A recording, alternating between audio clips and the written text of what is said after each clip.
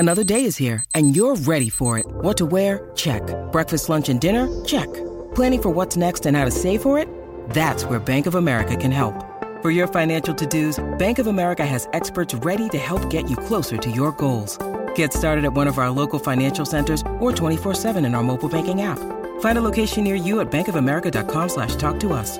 What would you like the power to do? Mobile banking requires downloading the app and is only available for select devices. Message and data rates may apply. Bank of America N.A., member FDIC. When you need mealtime inspiration, it's worth shopping Kroger, where you'll find over 30,000 mouth-watering choices that excite your inner foodie. And no matter what tasty choice you make, you'll enjoy our everyday low prices, plus extra ways to save, like digital coupons worth over $600 each week. You can also save up to $1 off per gallon at the pump with fuel points. More savings and more inspiring flavors make shopping Kroger worth it every time. Kroger, fresh for everyone. Fuel restrictions apply.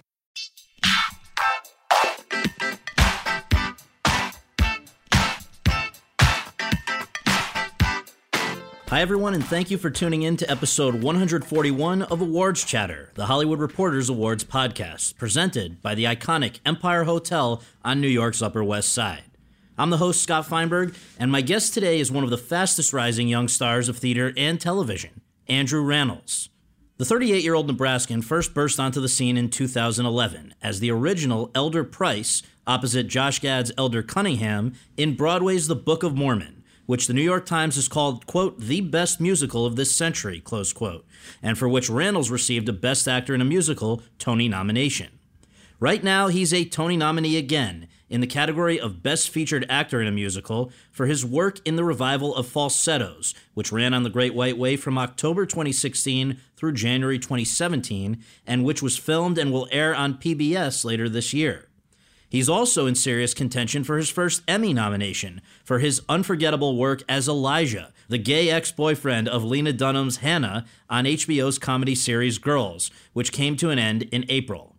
Over the course of our conversation at the Empire Hotel, Rannells and I discussed a wide range of topics, among them how a kid from the Corn Belt first became enamored with theater, what precipitated his move to the Big Apple 20 years ago and what his first years out here were like, how replacement parts in the Broadway shows Hairspray and Jersey Boys ultimately led to his big break in the Book of Mormon, how the Book of Mormon in turn caught the eye of Lena Dunham and led to his casting in Girls, what it's been like being part of the first wave of gay actors who have entered show business open about their sexuality, why, even while spending his days filming Girls over the last few years, he has consistently returned to the theater, in Hedwig and the Angry Inch, and Hamilton, and most recently in Falsettos, which he dreamed of doing since he was a kid, and much more. So, without further ado, let's go to that conversation. Hey, Drew Scott here, and I'm Jonathan Scott, reminding you that life's better with a home policy from American Family Insurance. They can help you get just the right protection at just the right price, and help you save when you bundle home and auto. Kind of like Goldilocks and the Three Bears. It'll be just right for you. We love a custom build. American Family Insurance. Insure carefully, dream fearlessly. Get a quote and find an agent at amfam.com. Products not available in every state. Visit amfam.com to learn how discounts may apply to you. American Family Mutual Insurance Company, SI, and its operating company, 6000 American Parkway, Madison, Wisconsin. Hello, it is Ryan, and I was on a flight the other day playing one of my favorite social spin slot games on ChumbaCasino.com. I looked over at the person sitting next to me, and you know what they were doing? They were also playing Chumba Casino. Coincidence? I think not. Everybody's loving having fun with it. Chumba Casino is home to hundreds of casino-style games that you can play for free anytime, anywhere, even at 30,000 feet. So sign up now at ChumbaCasino.com to claim your free welcome bonus. That's ChumbaCasino.com and live the Chumba life. No purchase necessary. VGW. Void where prohibited by law. See terms and conditions. 18+. Andrew, thank you so much for doing this. Really appreciate it. Well, thanks for having me. We always begin with just the basics. Where were you born and raised, and what did your folks do for a living? I was born in Omaha, Nebraska, and my mother was a stay-at-home mom, and my father owned a advertising specialties business, which is a business that would be completely obsolete now, but that's what he did. Right. Now, as I understand it, your first exposure to theater was there was sort of touring stuff that came through town. Is that fair to say? Yeah, I mean, my real introduction to Broadway was through the Tony Awards. My mother suggested one year that I watch them and was completely hooked ever since. I was reading about that, and so that happened to be the year of the original Falsettos. Falsettos, right? yeah. So it's I feel very fortunate and very overwhelmed by the luck that I got to do that show all these years later.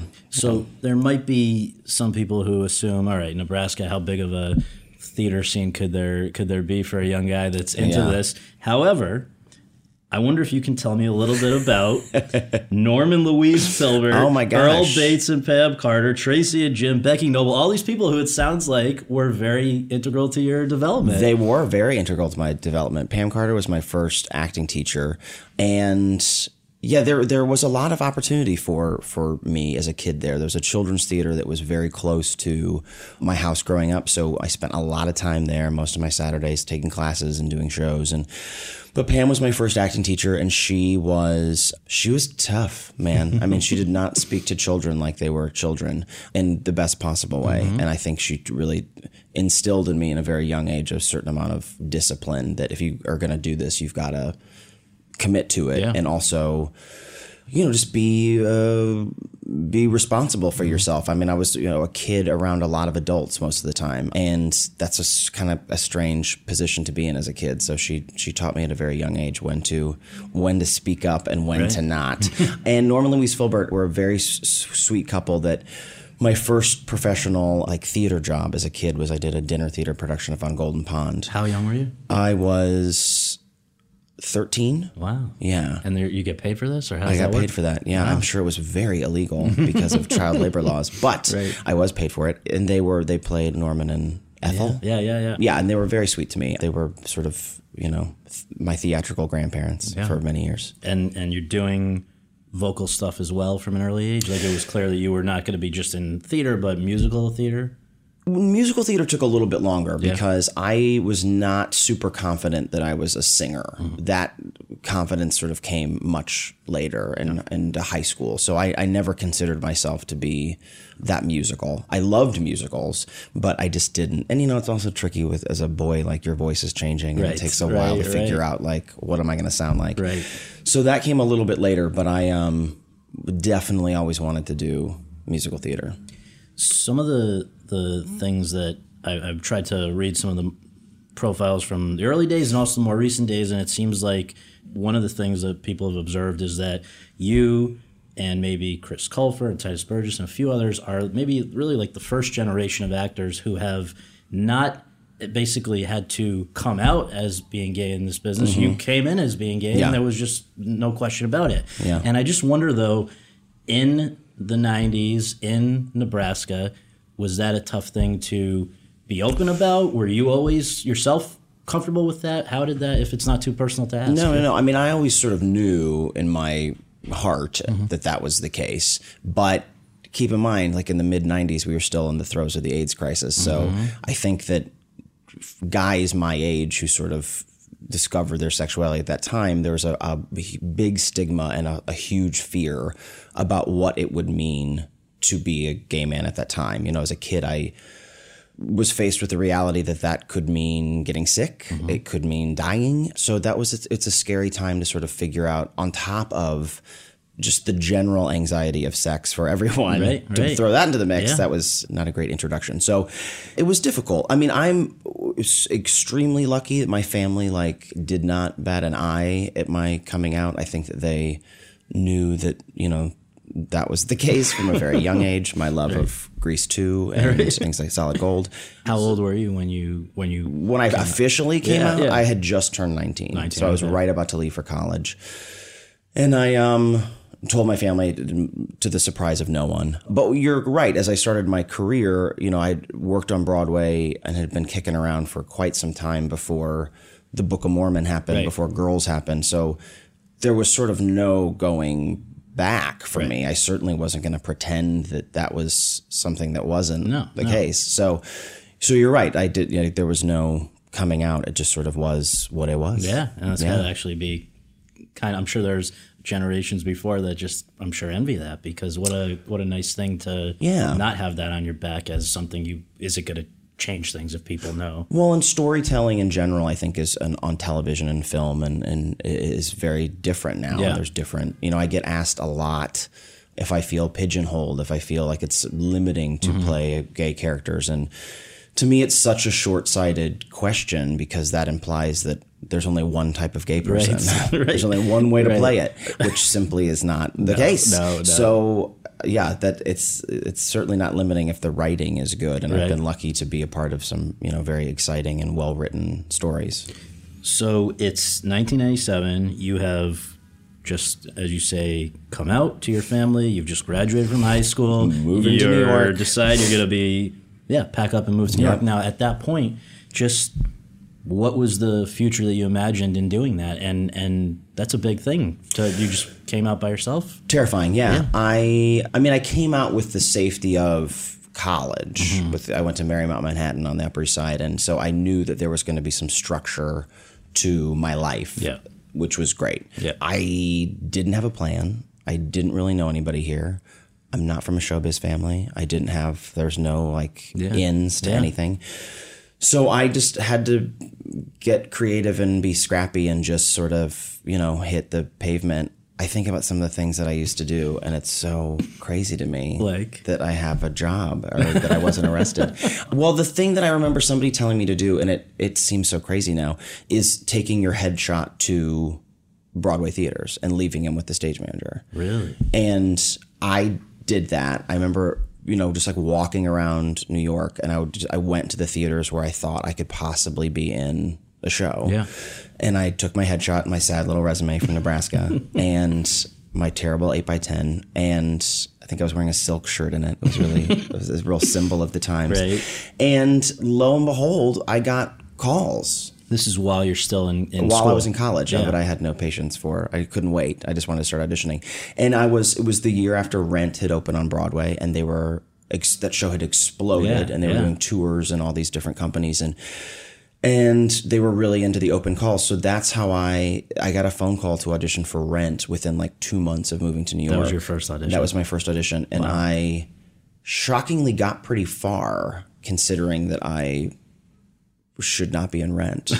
But I got pretty far along, and that introduced me to Bernie Telsey, the casting director, who would eventually, many years later, cast me in my first Broadway show, which was Hairspray. So it started a relationship with this office. That's amazing. And it was it was a slow process, and that's the thing, whenever young people ask me about that, nobody wants to hear how long it takes. You got to put in the time. Well, it is also, everybody wants it fast. It's just amazing as an aside, because prior to Hamilton, which we will come to you having been a part of. Sure. Maybe the biggest thing on Broadway was Book of Mormon.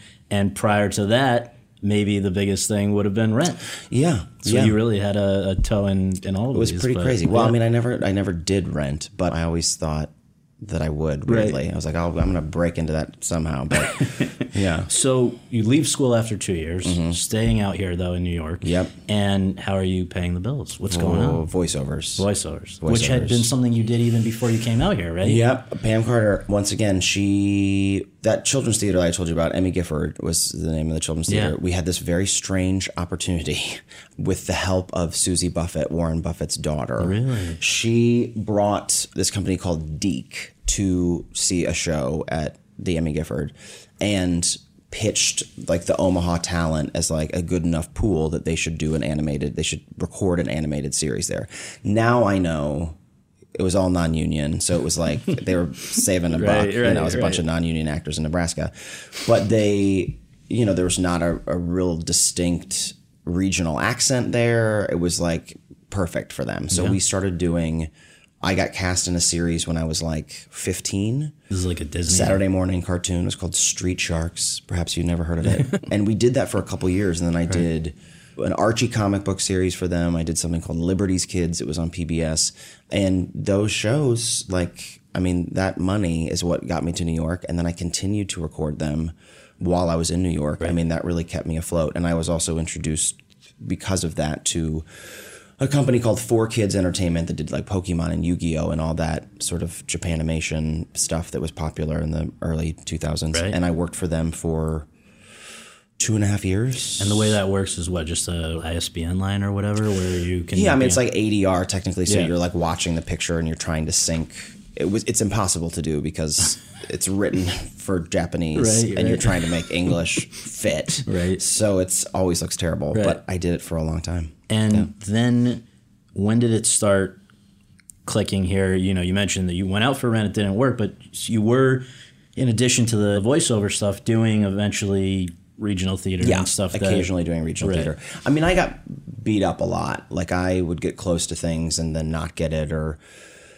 would get so close and then the show wouldn't happen, or like it was very discouraging. Did it ever get to the point where you're thinking, you know what, I'm going back? Never going back, but I did stop auditioning for about 2 years when I was working at 4Kids, and I directed Saturday morning cartoons. Wow. And I did that for 2 years, and then woke up one day and I was just, I guess, people call it like a quarter life crisis or whatever. I was like, I can't keep doing this. Like my life this is not what I wanted for myself.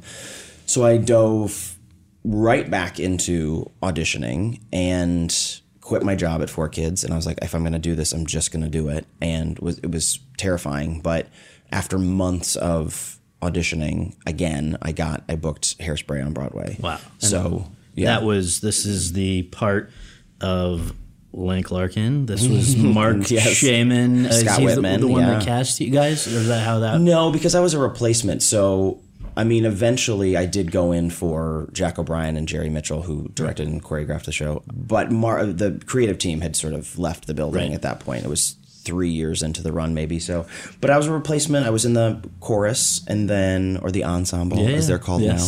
But I was in the chorus, and I did that for about a year, and then I got to replace the guy I understudied and played Link Larkin. But let's talk about, so the whole dream, which probably seemed pretty long shot back when it was in Nebraska, was to get to Broadway. Yeah. Now you're there. I mean, how much did that change your life on just on every level? Forget, I mean, that was my goal. That was my dream. I wanted to be in a Broadway show, and I wanted to be on stage, and I couldn't believe after years of trying and failing that I all of a sudden I was a part of the show that was still a very big hit, and I felt like I had won the lottery. Yeah. But it is it's the Oprah Winfrey, now you have to dream a different dream situation. So I kept moving the bar. So at that point it becomes what? You want to be... I wanted to be a lead. The lead. So then I got to be a lead. Right. And then I did it again in Jersey Boys. Right. And then the goal was then to open a show. Right. I never opened a show. So then I got to do that with the Book of Mormon. Right. And, you keep sort of moving the target to keep it exciting for yourself. I heard I believe it was the very first night you're doing Hairspray. Curtain comes up. And welcome to Broadway, kid. Like, what happened? This is a technical difficulty. I thought we were singing Good Morning Baltimore. We lined up behind this drop, and then the drop flies up, and we're all the whole, denizens of Baltimore standing there. And I very sweetly closed my eyes before the thing went up, and I was, sort of just taking in the moment that I was like, you're on Broadway, and this was it. This is what you wanted. And your dream came true, and here you are on Broadway. And I opened my eyes, and it was still pitch black. And I thought, I died. Right. I'm what dead is now. Going on here? I had a stroke. And we had to stop the show and start over. And it was because the thing just never came up. The automation just didn't work. So we had to start over. They rebooted the thing, and then it was all fine. But it was a rocky start. Right. Yeah. That's hilarious. Yeah. The first time out. Mm-hmm. And Hairspray for you was 2006?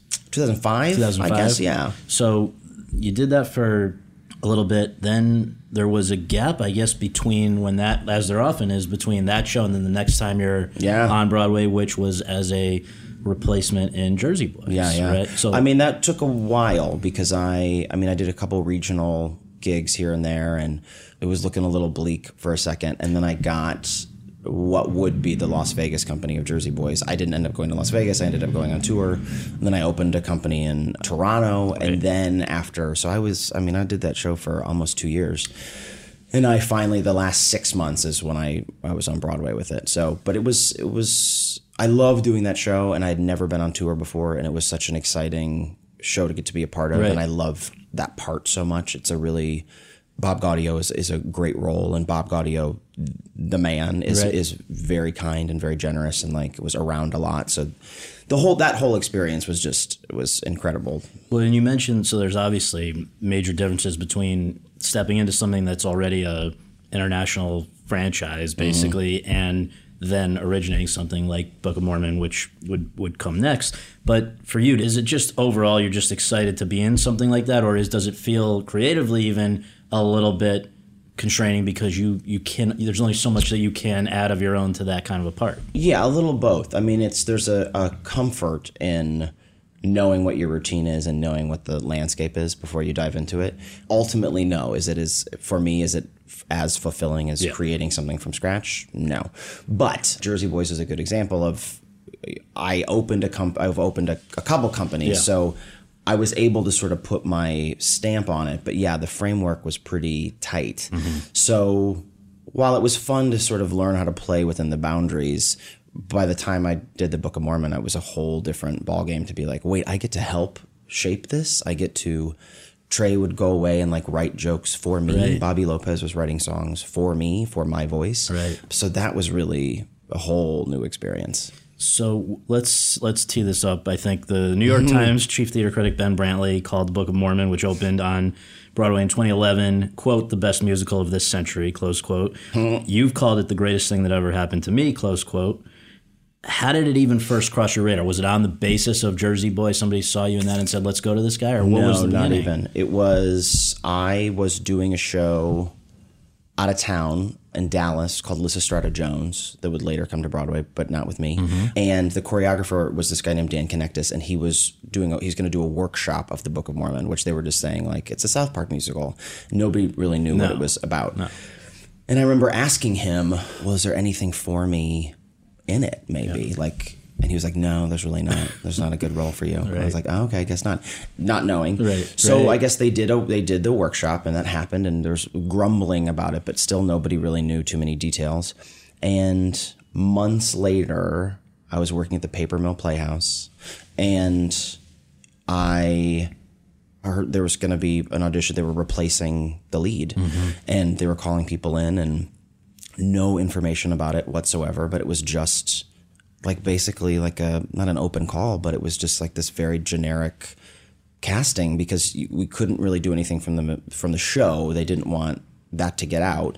So I just went in. Jason Moore was directing it at the time. The reason, though, you would want to go in even though nothing about it is that it's Trey Parker and Matt Stone. Bobby Lopez, who had written Avenue Q, and Jason Moore was the director at the time who was, had directed Avenue Q, and everybody wanted to work with him. So I went in just sort of blindly, not knowing anything about it. I knew that it was to play a Mormon missionary, but that was about it. So I just sang my little song. And do you remember what you sang? I sang a song from Jersey Boys, actually, which was my go-to for everything. Really? It's called Cry For Me. Okay. Even if it's inappropriate, I sing it. And just always, that's my song. Right. And Jason was great, and I feel like we cold read a little bit, and then he was like, I want to have you come back and meet the guys. Yeah. And I remember they asked me to, there was this little group of us that we went to the Jim Carnahan's office, the casting director, and we sat in a room and read the script like silently, like study hall. We couldn't take it with us, and they wouldn't email it. So we had to just like sit and read it, and it was so hilarious and so dark and weird. And I was like, I have to get this show. So I went back in for those guys, and the whole process was pretty quick. I read and I sang for them. Did they ever do anything with you and Josh Gad together? They flew me to Los Angeles, and Josh and I, it was the most terrifying audition callback because like I had never really been to Los Angeles, first of all. Okay. I get flown to LA to audition for a musical, which is not a thing that happens.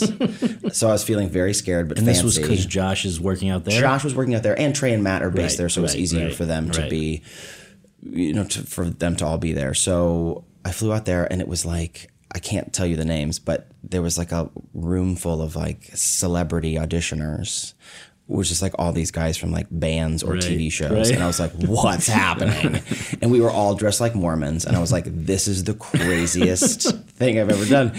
But I was the last one to go. And I stayed in the room for like 2 hours getting to know Josh Gad and like hanging out and playing around and just like being stupid. And within like a day, I had an offer to do the workshop. And this was, so basically when you say different guys cycling through, they were all going opposite Josh because they had already established Josh was going to play his part. Josh was going to do it. Okay. And I think, as producers are often want to do, they're like, well, what about a celebrity? So they were just like throwing people in the Right. mix at the last minute. Oh my God. It's not always the best. Not always the best way. So when you find out you got you said originally a workshop, then as it comes along and it's clear that you've got this. Yeah. How early on was it that you realized this is like a big fucking deal? Well, the workshop came together in such a magical way, and I was, everybody was afraid of losing their jobs. We didn't have contracts for Broadway, so I think we all made it as difficult as possible. It was like every trick I had at the time, I was like, let's work this into the thing. Right. I mean, those songs are, sort of fit well in my voice, but like they're sort of painfully high. Right. But I was white knuckling that part. I was like, I'm not letting this one go, because it was very clear as we started to do it that I was like, oh, this is going to be really special. And I don't think any of us thought it was going to be as widely received as it has been. I mean, it still tours the country and is open all over the world. But I thought it was like, oh, we're going to find like our audience and this is going to be really special. But it turned out it was a much broader base than I think anybody expected. You're with it for like a year and a half. This is 8 shows a week of doing this. End up with a Tony nomination. I mean, again, it's talking about like how incrementally your goals change, whatever. This must have just been kind of surreal, right? And was really wonderful because Josh was nominated, Rory O'Malley was nominated, Nikki James was nominated, the show was nominated. Like, it was to go through that process and be with your friends and feel like, because it was scary. It was, it was very overwhelming. We're still doing the show every night. Right.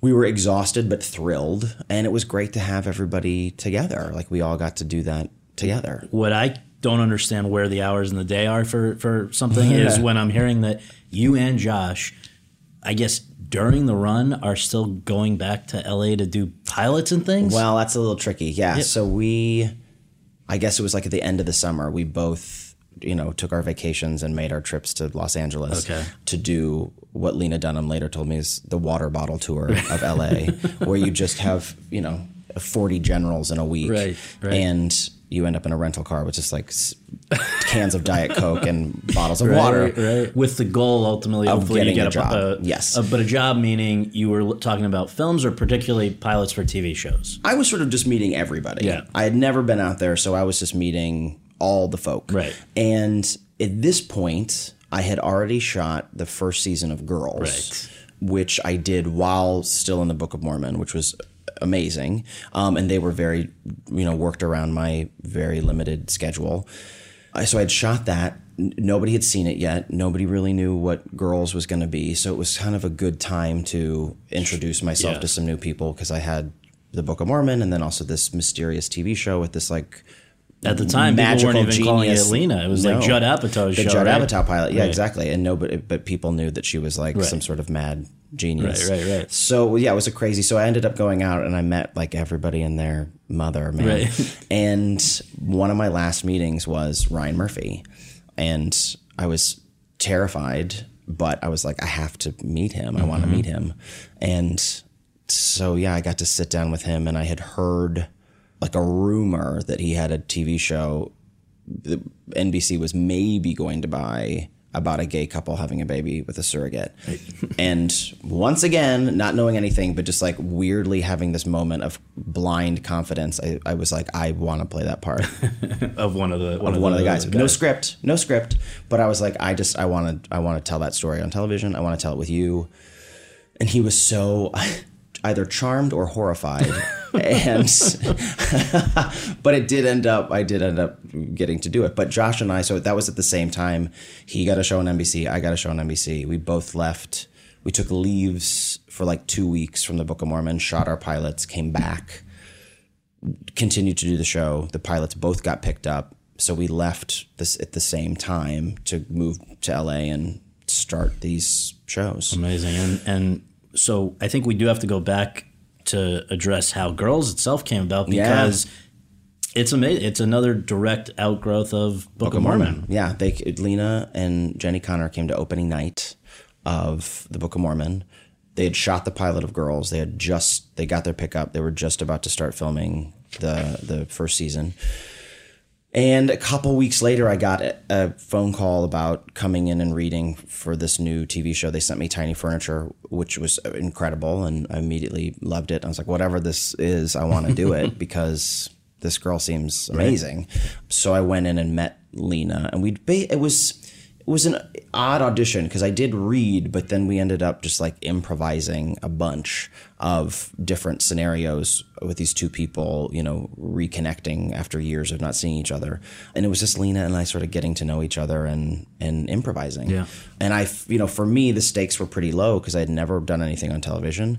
And so I was like, well, I guess let's just see what happens. Just have fun, yeah. And then they called and said, would you like to come join us? You're on, yeah. And initially for those first, I think, 3 seasons, it was this part of Elijah was a guest, considered a guest role, but I was always pretty, popular with viewers. And so I wonder, is that the explanation that you understand for why, starting with the 4th season, he was now regular, is just by popular demand, essentially? Well, they had very generously asked me to join the cast as a regular in the 2nd season, but it happened to be the same time that Ryan Murphy New Normal, we were doing the New Normal. So I had to make a very difficult decision as to what I was going to do, which is I was very lucky to be in that position. But when you have Ryan Murphy calling you and Judd Apatow calling you, and you have to be the one to make the call. Right.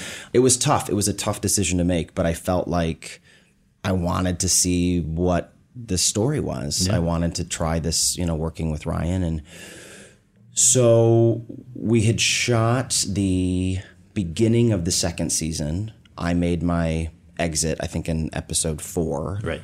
We shot 22 episodes of The New Normal in Los Angeles. It was then canceled. Lena Dunham called me the same day and said, do you want to come back and do the 3rd season of Girls? I came back, and I think like midway through that season, episode like 7 or something, I came back like I had never left. Right. They were very kind to me. Right. And then they asked me to stay. With Girls, even before you went off and did the New Normal, were you kind of surprised, or had you expected to see how quickly and how much the show took off? I mean, it was like a phenomenon very quickly. Yeah, it was pretty nuts. I mean, I was filming the New Normal in LA, and it just all of a sudden, like as soon as it started airing, people were like, what is this? Like, what is that? It didn't look like anything else. It didn't sound like anything else. Nobody knew who we were. I mean, with the exception of Zasha. I mean, Zasha had been working on television for a while, but nobody else had. So it was a whole new weird group of people. And I think people really, And your big intro, I guess, was just to remind people, you guys break up, you reveal to Hannah, Lena's character, that you're gay. Well, she initially wants to meet with me because she thinks that I gave her HPV. So she's confronting me about that. I think she's confronting me about being gay. Right. So we're both surprised. And you have a nice kicker. Well, yes, my brilliant and not so subtle improv, your dad is gay. Judd Apatow that day on that first day on set was there, and he was telling us just like different, just whispering to us like different ways to sort of take the scene. And he asked me, he was like, do you know Peter Scolari? And I said, I did know who that was. Right. And he was like, well, he's playing her father. Right. Try to work in that he's gay. If you can. Because Judd saw him as gay, or because he just thought this would be a snide comment that your guy could make? A little of both. Because, I mean, Peter's character didn't come out for many seasons, but I think that they had always kind of thought something was... Right.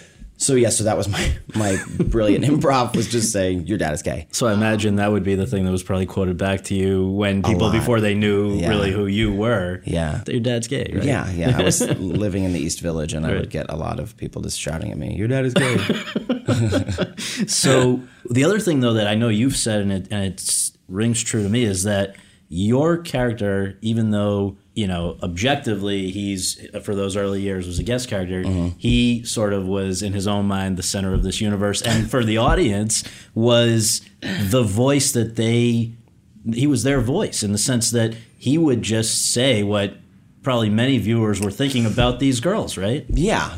It was a very special role to get to fill, that I got to sort of call them out on all of their nonsense, or slap them, or it was which was great. Right. It was. I mean, I knew the show was called Girls, so I didn't have any expectation that my role was going to be any larger than it was, and it was, Lena's generosity to all of us, figuring out different ways to tell these different stories with these characters was really great. So you mentioned with that line in the HPV back and forth that you basically, you created that line about your dad's gay. Yeah. How often though was that the case where there was? I mean, we know Lena's a great writer. We know there's a lot of, basically this is largely, I think entirely you get a script, but then how much freedom is there or was there to deviate from that? How would that work? The scripts are all so solid and really incredible. We have the luxury also of having the writers on set with us.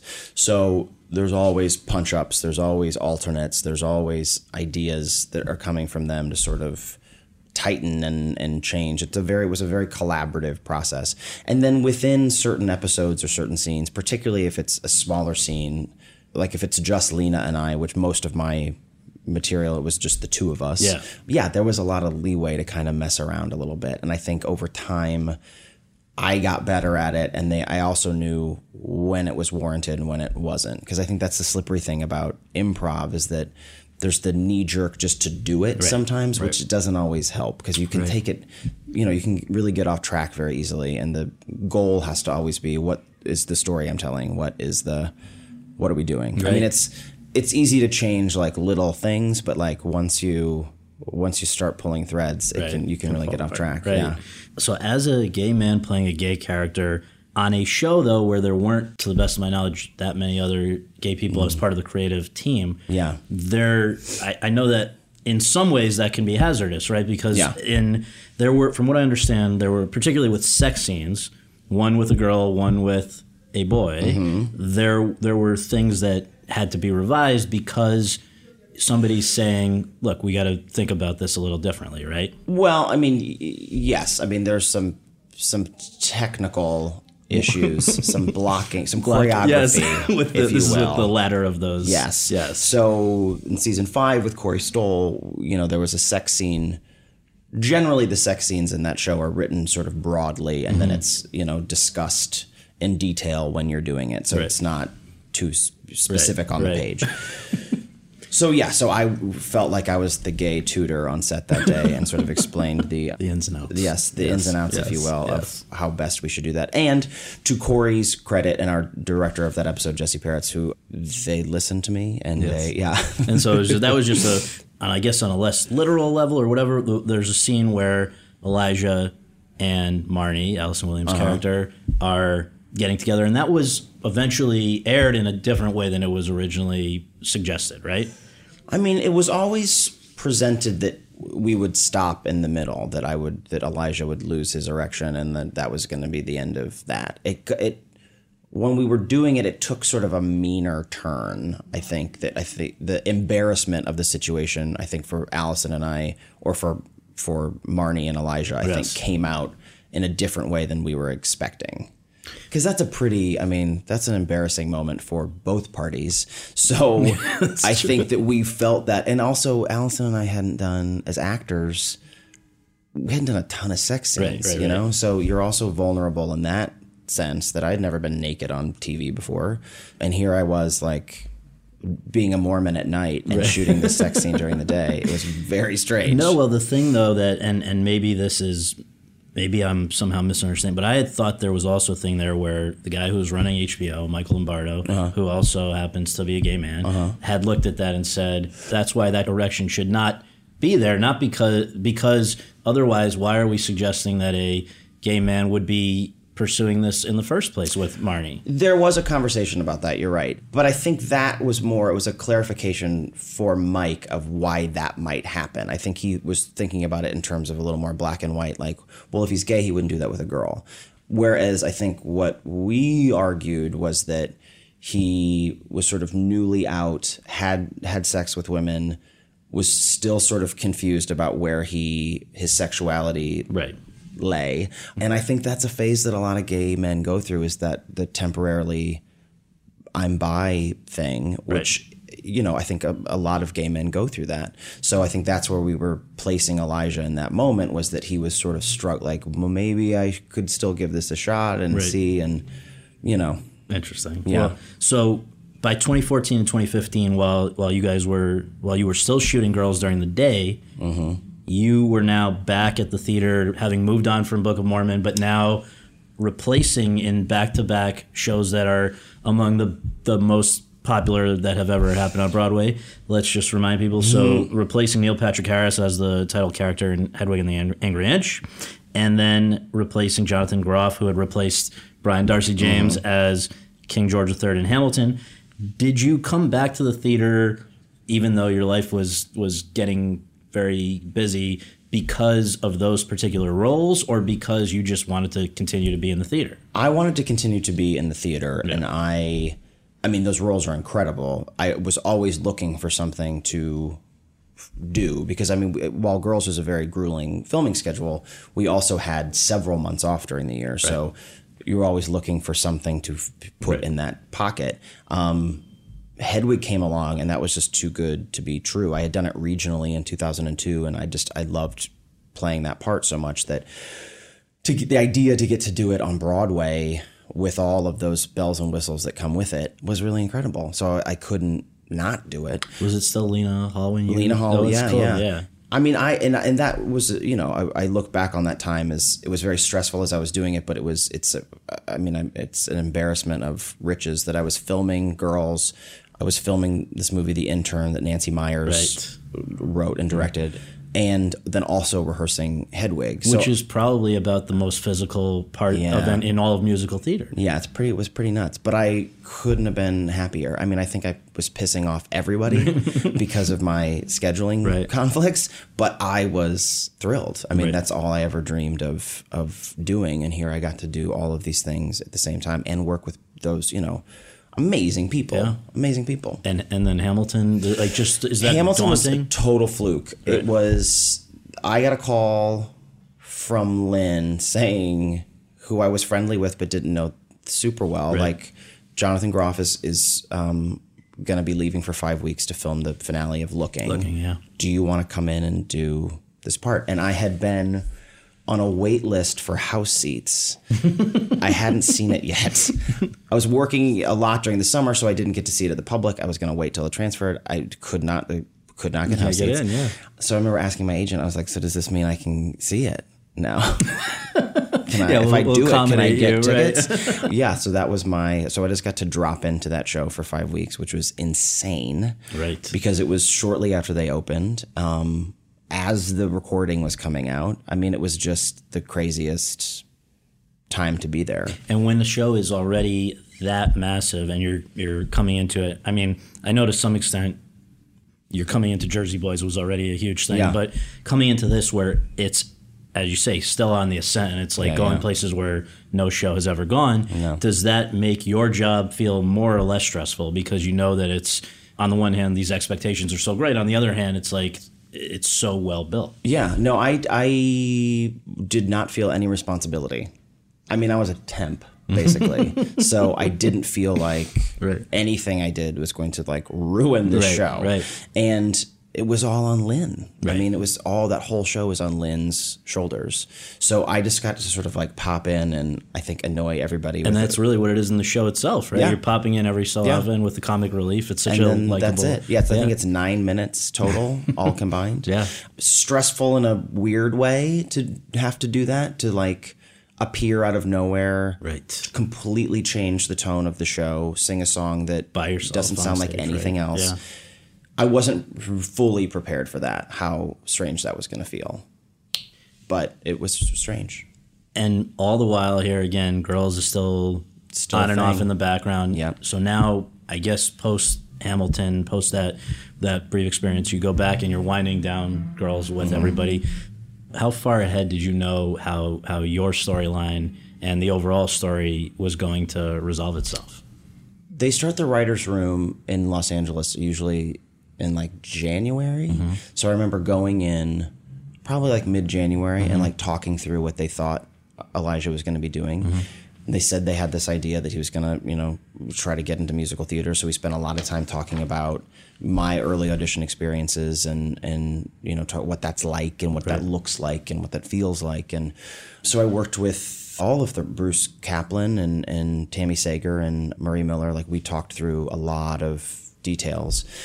And then that script, as Girls often does, we sort of have these little bottle episodes. And it was not exactly a bottle episode, but it was sort of the most we had seen of Elijah. So it was exciting to see that come together. And that I got to use some of my musical theater tricks was great. And that whole experience was just so surreal because Marissa Jarrett Winokur, who I had done Hairspray with, was playing the casting director.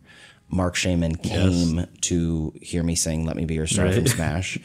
I was already, had done some work with Christian Borle on falsettos, who was in Smash. Right. So it just kept getting like weirder and weirder, but I loved every second of it. And can you share anything about you go out of the show with a bang, with a very kind of funny kiss off to the girls? Yeah, she really knows how to write them. My final line was "eat a dick." It's my final words. After telling them though that you are going to be in White Men Can Jump the musical, you feckless whores. You feckless whores. Yeah.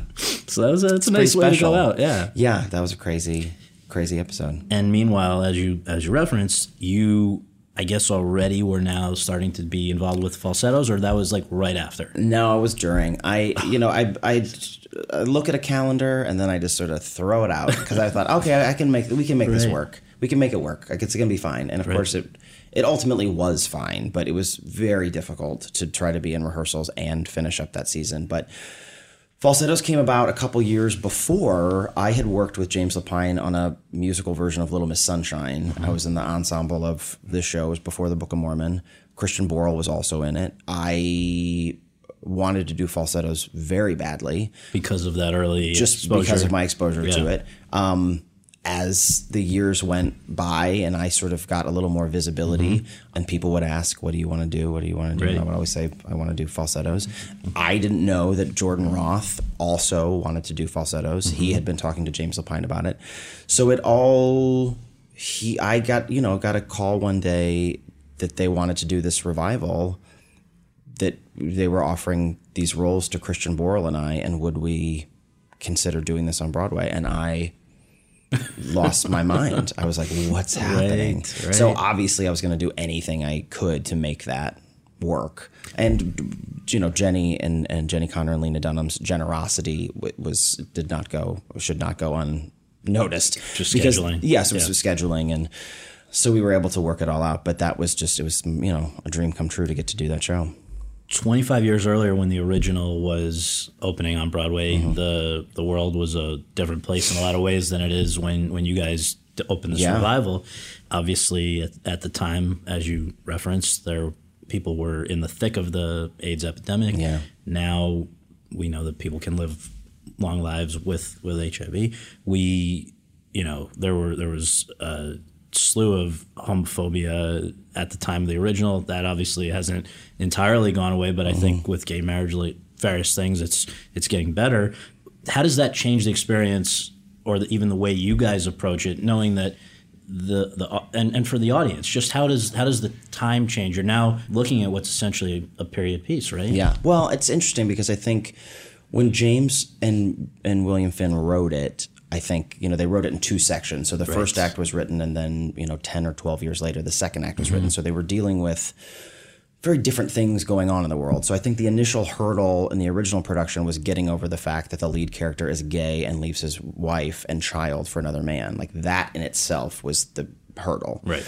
So everything after that sort of is seen through that filter of like, oh my God, it's so crazy that he's gay, and look at the. So I think that was initially when it was performed, that was the thing. Now the second act, they introduced some more characters, and then also Whizzer contracts HIV and then ends up dying of AIDS, which was something that was happening and was topical, and Bill and James wanted to talk about. So, but now, as you said, because of the amazing advances that have been made medically, I think it was a surprise to a lot of people that it was happening, that it happened. And then that's when it sort of hit them. They're like, oh, this is from a different time period. Right. So it was interesting to watch people receive that information because different things were surprising, I think, than other things got to sort of stand. I think the romance aspect of it between Whizzer and Marvin, I think, got to be clarified because we got to sort of be a little more truthful about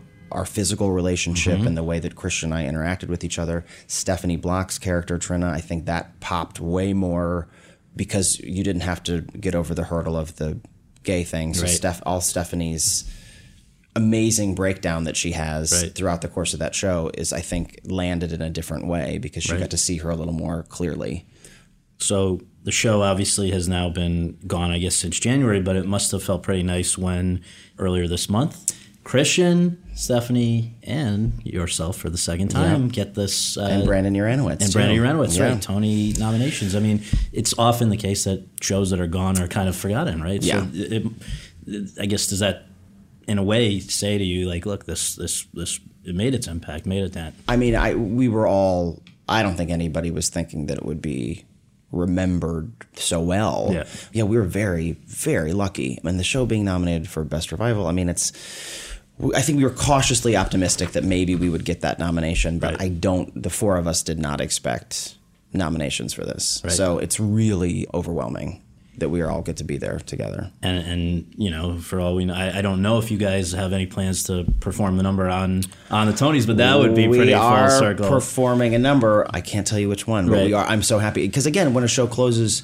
you don't always get to perform. No, they want to promote the current stuff. Exactly. So, but they're giving us a slot to perform. So I'm so excited about it. I can't believe that we're doing it. So I think that night will be very little Andrew Reynolds somewhere that's watching. Some little child. Well, we also got, the being from Nebraska, not having a lot of access to Broadway, the great performances in Live from Lincoln Center series on PBS was such a huge influence on me. And we got to film falsettos for Live at Lincoln Center. So it's great. It's a great feeling to know that is going to be available to young people, old people, who don't have access to it. So the whole experience from top to bottom was very magical. So I guess just as a final question, I mean, it's a pretty interesting moment for you. You've come through this girls' experience. You've, as we've just established, the whole full circle thing with falsettos and Broadway. Yeah. At this point, if we were to, so that 20 years from now we can refer back to whatever the state, what is your outlook? What is what are the unfulfilled ambitions that are still out there? You've said the goalpost moves with time. Yeah. Where is it right now? Well, I've gotten the opportunity to work with some really amazing writers and producers, and what have learned from them and what I've witnessed is, I think the next step for me is creating art and creating stories and telling stories. So I think that's going to be my new goal is not that I've ever felt like I was passive in my career, but the way that Lena works, the way that Nancy Myers works, the way that Trey and Matt work, like they create their own material and their own content, and then they decide what stories they want to tell. And I think that's what I'm most excited about moving forward. And even working with James and with Bill, the world that they created with falsettos was just something that that's a completely original story that they just like created these weird characters, and it's so exciting to see that come together. So awesome. Yeah, I think that's where I'm headed. Love your stuff. I so appreciate you doing this. Thanks so much for having me. Thank you.